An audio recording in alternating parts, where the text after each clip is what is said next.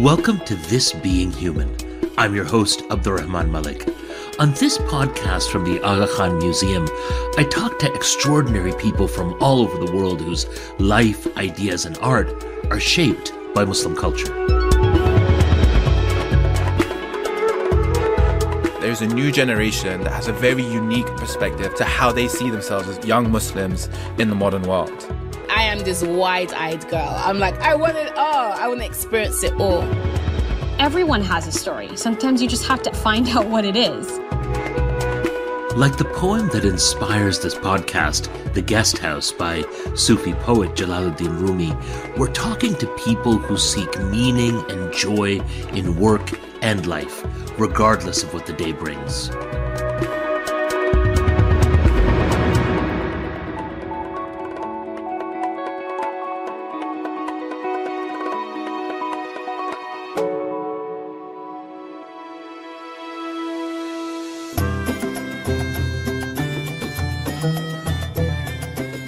Salams, everyone. I hope you're having a great late summer. Today I'm sharing another one of my favorite episodes from our ever-growing archive. We speak to really incredible people on this podcast, people who do things that change the world. For some, it's often gritty work. Journalists and photographers often come up against some of the most difficult aspects of what it means to be human. This week's guest has done all that and more, but she does it with a joie de vivre that's infectious, taking photographs of life and love, heartbreak and hope. This is my conversation from April 2021 with photographer Tasneema Sultan. I remember a photo editor told me that your work is like anyone else's. It doesn't show me the Saudi that I would have expected to see. And I said, of course, because no white man would have ever been able to get intimate access of these women's homes. Or the young men who were all playing their PlayStation and laughing and just chilling in their homes, or parties that are like, no one's going to be able to photograph that and gain trust of the people they're photographing. Tasneema Sultan has made a career out of capturing change. The Saudi photographer has been at the forefront of documenting headline-grabbing shifts in Saudi Arabia, from women gaining the right to drive to the country's first concert by a Western singer.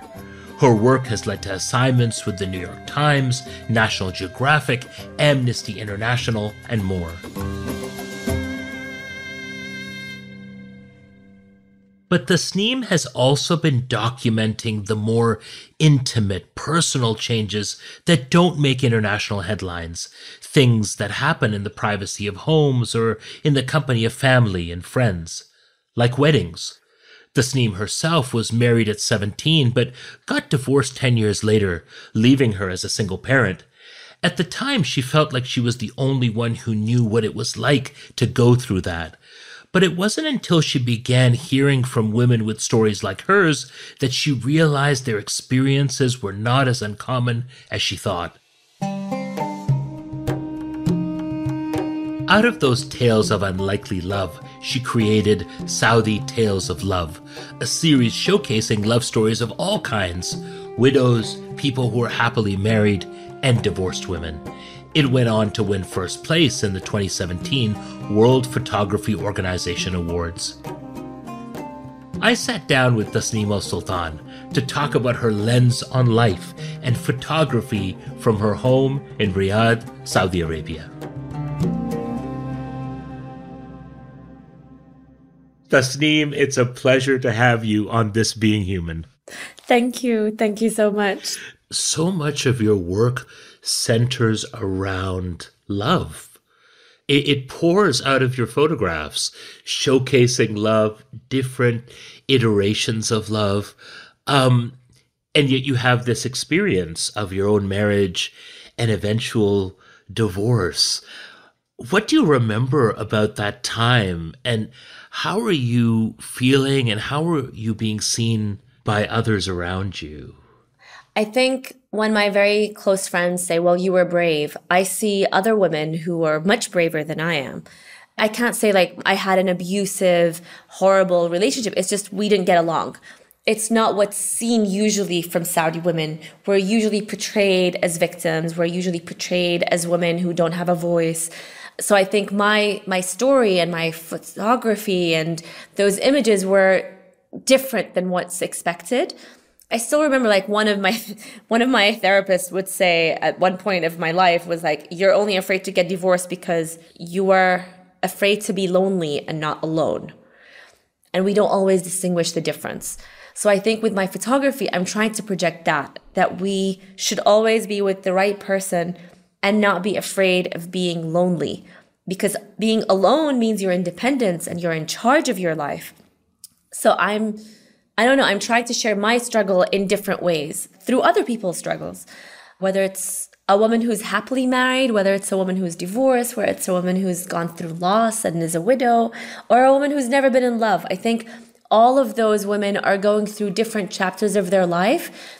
And it has been actually done where I photographed a woman and then years later, she's in a different chapter of her life. And I asked her, what do you feel about the images that I have already published or shared? And they are sometimes taken back by how different they are. You're giving people advertently or even inadvertently an insight into who they were and who they've become. And yet, love is celebrated by you. It's highlighted by you. What brings you back to love? I mean, I think the first people that you witness are your parents, and my parents are very much in love, and I'm very lucky to have that. I've always seen my parents be very full of respect and admiration for each other. My dad would take time off to babysit us while my mother was pursuing her master's and then her PhD. And even before that, my grandparents, both of them, I remember both my grandfathers would write poems to their wives and would be always, Ayuni, Habibati, Azizati. Like, I remember my grandfather always referring to my grandmother with his eyes, my eyes, my love, my heart, my soul. And I think that's so admirable and so beautiful to witness that I knew that I wanted that. And if I don't have it in my life, then it's not good enough. I want that. I want respect and admiration. When Tasneem first started approaching women to open up and share their stories about divorce, it was tough. But she was persistent. I wanted to photograph divorced Saudi women, and no one allowed me initially. And I struggled for the first few months. And then I met with one of my very good friends who's divorced and then remarried. And she said, first photograph me. And she's very well connected, and her second husband is an actor, a famous actor. So she's very much respected. So she allowed me to photograph her first. We came to the realization that when you're remarried, the stigma of being divorced is removed because now you've moved on.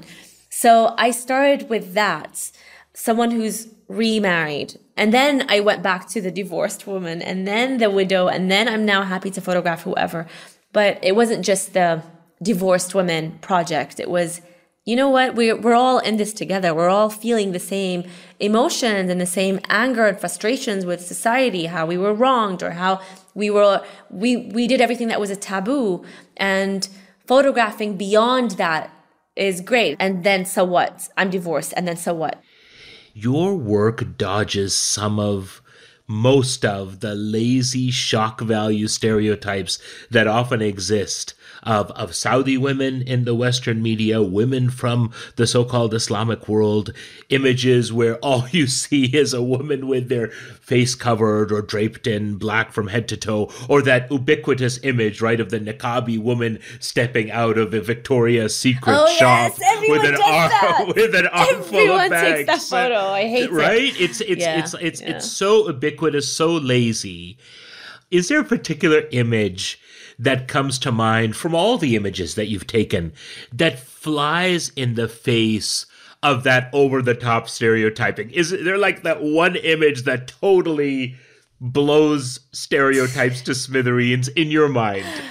There's one. She's Hood, that's her name in the story. And her story is, my friends are divorced, my parents are divorced, Everyone I know who was in love is now divorced. I got divorced not once, but twice. Single mothers get nothing, not the children, not the money, nothing. But the photo that I remember now immediately was I went with her diving in Jeddah, and she was wearing a bathing suit and she's coming out holding an ice cream that's dripping. And you would never assume this photo is in Saudi. It's a woman wearing, showing all her legs and just licking an ice cream. And it's just, that's the exact opposite of the stereotype that we've had. And then the second photo of her was coming out of the water, because I always love to work on collaborative portraits where I photograph everything in a very documentary manner. And then at the end, I ask them how they want to be portrayed and seen when they're at their most, I guess, they feel that moment of pride. This is how I want everyone to see me. So she came out of the water and she said, Saudi women can't drive, but we can dive.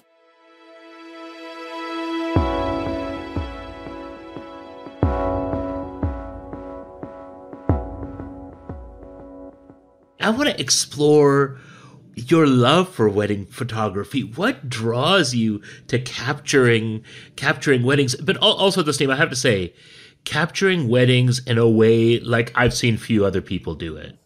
So I have to admit that when I first started photographing Saudi and Khaliji weddings, in the Arab Gulf countries, Dubai, UAE, Bahrain, etc. I remember initially I was like, well, this is kind of boring because it's in a ballroom and it's segregated, and usually the men are the ones who are fun to photograph. And I was comparing it to beautiful, elaborate Indian weddings or amazing, South of France weddings, or even Tanzanian weddings. So all the weddings that I've experienced just weren't, Saudis weren't as fun.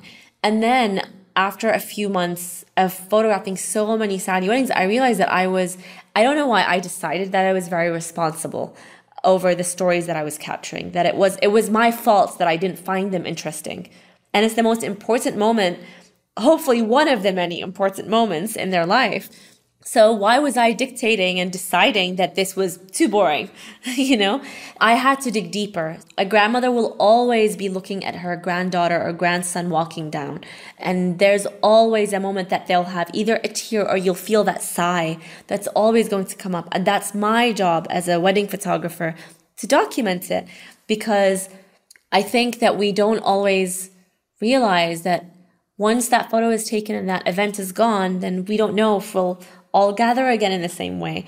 So I'm always photographing the grandparents. I'm photographing the children, because I think these hilarious facial expressions that they do, these things are never going to be recreated again, because they're going to be older and they're going to look at themselves and, oh my God, look how silly I was. Look at the face that I did.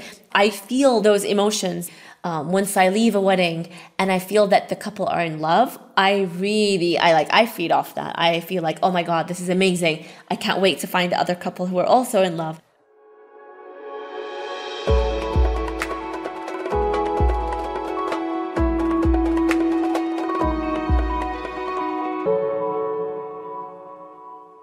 Tasneem, amid so much personal change in your own life and your ever-evolving work, you've often captured so much change that's happening around you in Saudi Arabia. And I think in terms of the things that the world has focused on, fairly or unfairly, to be honest, chief amongst them has been the movement and now the granting of permission for women to drive for the first time in the last few years.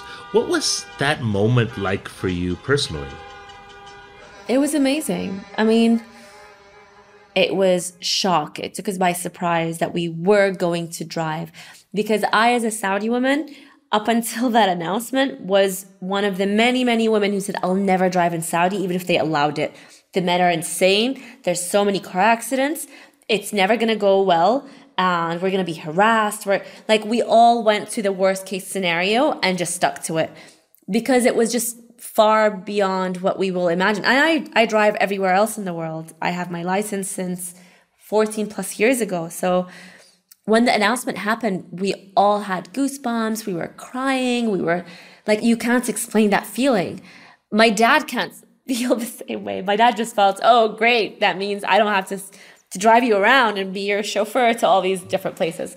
But that emotion is very different. And I think only women who have never been able to drive in their home country can understand that. But then I would have to photograph a feeling. And how do you announce that? How do you photograph that story for the New York Times? So then me and the writer for the New York Times, Ben Hubbard, we started seeking out all the women who in 1990 went to drive, asking for permission to change that right. And they got arrested. I think there were 47 women, and their names were on papers, and that paper was posted outside mosques and universities and schools, and they were slandered for being the outspoken women who, they lost their reputation, they were fired. So meeting them, since that story in 1990, meeting them in 2017 was amazing. I felt so much resilience that women in general always carry. Like they knew that it wouldn't change a thing, but they just wanted to go down in history and record it and that they did something. One of the images from that time captures a husband and wife, and the wife is behind the wheel and her husband is next to her as she drives for the first time. And it's an amazing image because they're in this small, intimate space, in the front two seats of a car at this historic moment in this historic time, and there's no sense whatsoever that you were there to capture it. What's the magic trick about being unseen in intimate moments?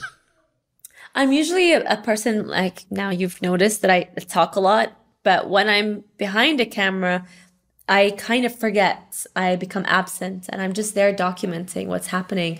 And I'm 5'1", so I'm tiny, and I just run around. So because I'm running around and I'm like doing really weird moves on the floor, and then I'm like holding my camera really high, and so after the first 5 seconds, people tend to ignore me. Like, we don't know what she's doing, and they were laughing and giggling about just him trying to mansplain to her how to drive. And she's like, I can't wait to get the driver's license. I won't need you here. You're the worst teacher. So they were just laughing about that. And that was it. That was one of the moments that I got to capture. I'm curious, Tasneem. So much of your work focuses on Saudi women. I mean, what about Saudi men? How do they fit into your work? And in some ways, really, how do they react to your work? My dad always says, like, I'm a good man. I've never done anything to hurt you. Why do you always portray Saudi men as, why do you hate us so much? And I'm like, yes, but I personally believe that in general, change won't happen if we're all patting ourselves in the back and we're all celebrating how amazing we are. So I've been very fortunate to have an amazing father and amazing grandfathers and uncles and brother, but that does not mean that that's the generalization. I think there are more women who have been affected negatively by the men around them that I think it's more important to share their stories, that we can later become part of that change, that I hope women can raise their sons and realize that this is no longer accepted and condoned. And we need the fathers to also come in. So I think it's just in general the work that I do. I don't want to talk about how everything is amazing and everything is perfect, because then great, what is there to add? One of the social changes that you also captured, talking about men and this kind of bifurcation of public space between women and men, you captured a concert that was held in the coastal city of Jeddah in 2017. A men-only concert featuring the rapper Nelly and Algerian singer Cheb Khaled. Wait, you've done your homework. Wow, okay. Well, I remember hearing about this concert and thinking, Nelly and Cheb Khaled on the same stage. That was my first sort of like, what is going on? But the more you read about this event, this men-only concert featuring Nelly and the Algerian singer Cheb Khaled, and you were there. Yeah. What was the significance of a concert like that, first of all? I was hired by the New York Times to go photograph the first ever concert of a Western singer in Saudi Arabia, which happened in December 2017 in Jeddah. It was 7,000 men. and I got permission to get there. So I flew to Jeddah, went, in an Uber to the location, and then I showed them my permit, and the guards who were not Saudi didn't allow me in. So I think those men, the guards, were worried that I would be photographed among 7,000 men, and people would ask, how did she get in? Fire the bodyguards who got her in. I didn't want my editor to find out that I couldn't get in because I'm a woman. I already felt kind of a lot of pressure because I was a woman. And I was a Saudi. I needed to prove to him that I was the best person to handle Saudi-specific stories, because I didn't want him to hire another, again, outsider white man photographing my work, for me. So totally get that. Yeah. So I had to basically climb around the gates, under the gates, around the cars, step on boxes. And they knew that it was me because I wore the Uber driver's hoodie and his baseball cap. And they're like, we can see your fingernails are red. You're wearing earrings. And I was like, guys, I just need to do this. You have to help me around this.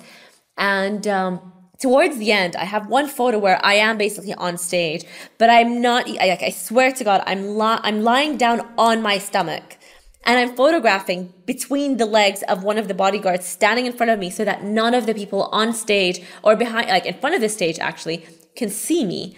And I'm just trying to photograph both the singer and the crowd. I have to be in the crowd, but I wasn't allowed to. So that was all I could get. And yeah, I didn't let it stop me. I was there for a few hours until the concert finished. And I remember the bodyguards were like, you know what, we'll let you photograph Nelly. And I was like, no, I don't care about him. I want to photograph the Saudi men at the front. Right. Dancing and cheering.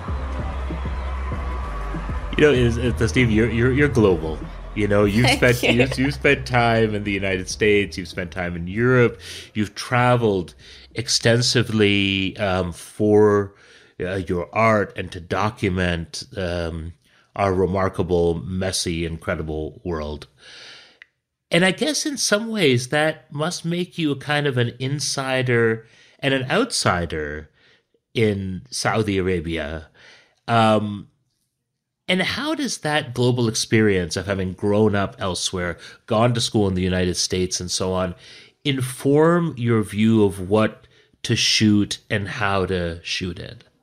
I'm very weary of media and how representation is extremely important and how othering is the worst thing that can happen, especially to the Middle East. I've seen how my father's, maybe he's Saudi national, but I feel his being is always, and I think in his mind, his homeland is Iraq. So I see how Iraq has been deprived of really any kind of dignity when it comes to media. And I always want to be very cautious and aware that, for instance, when I'm photographing for the New York Times, that my work doesn't fall into hands that can use it against me or my people. When I say my people, it's whoever I'm photographing at this point. And I've seen that happen to many others before me. So I always feel like it's my job to photograph it in a way that the people who I am photographing will not come back to me hurt or attacked or threatened or, the list goes on. They're the most important people that I will try to protect, and not the publication itself.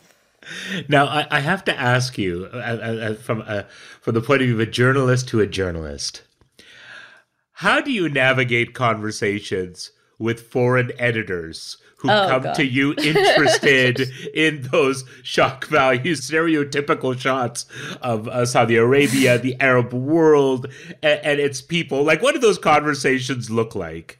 I remember a photo editor told me that your work is like anyone else's. It doesn't show me the Saudi that I would have expected to see. And I said, of course, because no white man would have ever been able to get intimate access of these women's homes. Or the young men who were all playing their PlayStation and laughing and just chilling in their homes, or parties that are no one's going to be able to photograph that and gain trust of the people they're photographing.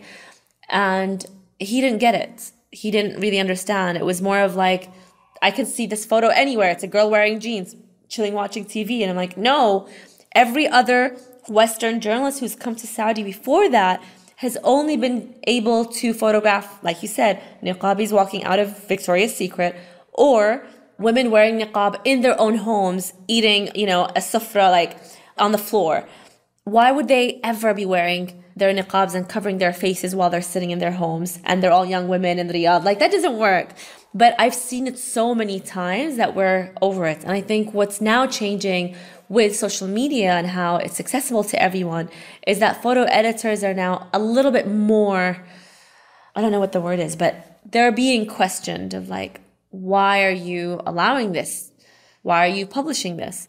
Do you ever find yourself or catch yourself, Tasneem, imposing your own stereotypes on Saudi society, on the people you're photographing? I wonder sometimes, we have those moments, right, where we're like, what am I imposing on this situation? Have you ever found that happening?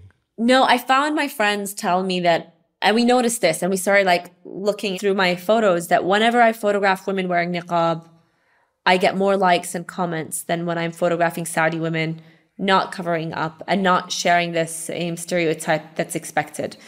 And I will get maybe quarter of those comments and quarter of the likes. So my friends always mock me when I'm posting a photo of a niqabi. They're like, yeah, Tasneem, fall into that stereotype.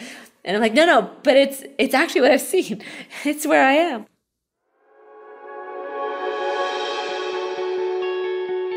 Tasneem Al Sultan, what does this being human mean to you?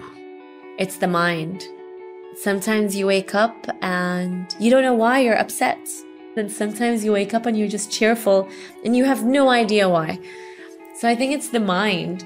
You just have to really understand that whatever your mind, your body, your soul is going to be experiencing that day, it's always coming for a reason.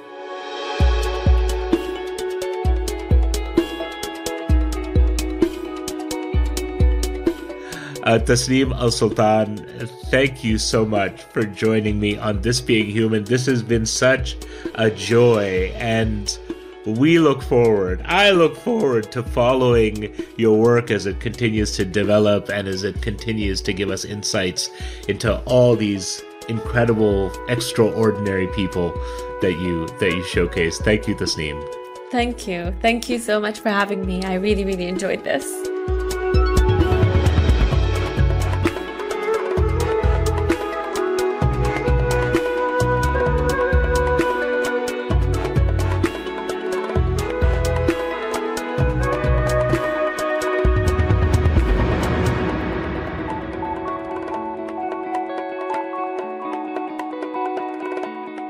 Thanks for listening to This Being Human. We'll have links to Tasneem Al Sultan's work in the show notes, and we'll be back with new episodes in 2 weeks. This Being Human is produced by Antica in partnership with TVO. This episode was produced by Pasit Matar, with additional production assistance from Kevin Sexton and Annie McLeod. Our senior producer is Kevin Sexton, additional editorial support from Lisa Gabriel, mixing and sound design by Phil Wilson, original music by Boombox Sound. Stuart Cox is the president of Antica Productions. Shahruyek Tajvidi is TVO's senior producer of podcasts. Laurie Few is the executive for digital at TVO. This Being Human is generously supported by the Aga Khan Museum, one of the world's leading institutions that explores the artistic, intellectual, and scientific heritage of Muslim civilizations around the world.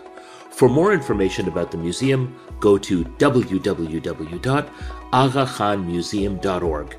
The museum wishes to thank Nader and Shabin Muhammad for their philanthropic support to develop and produce This Being Human.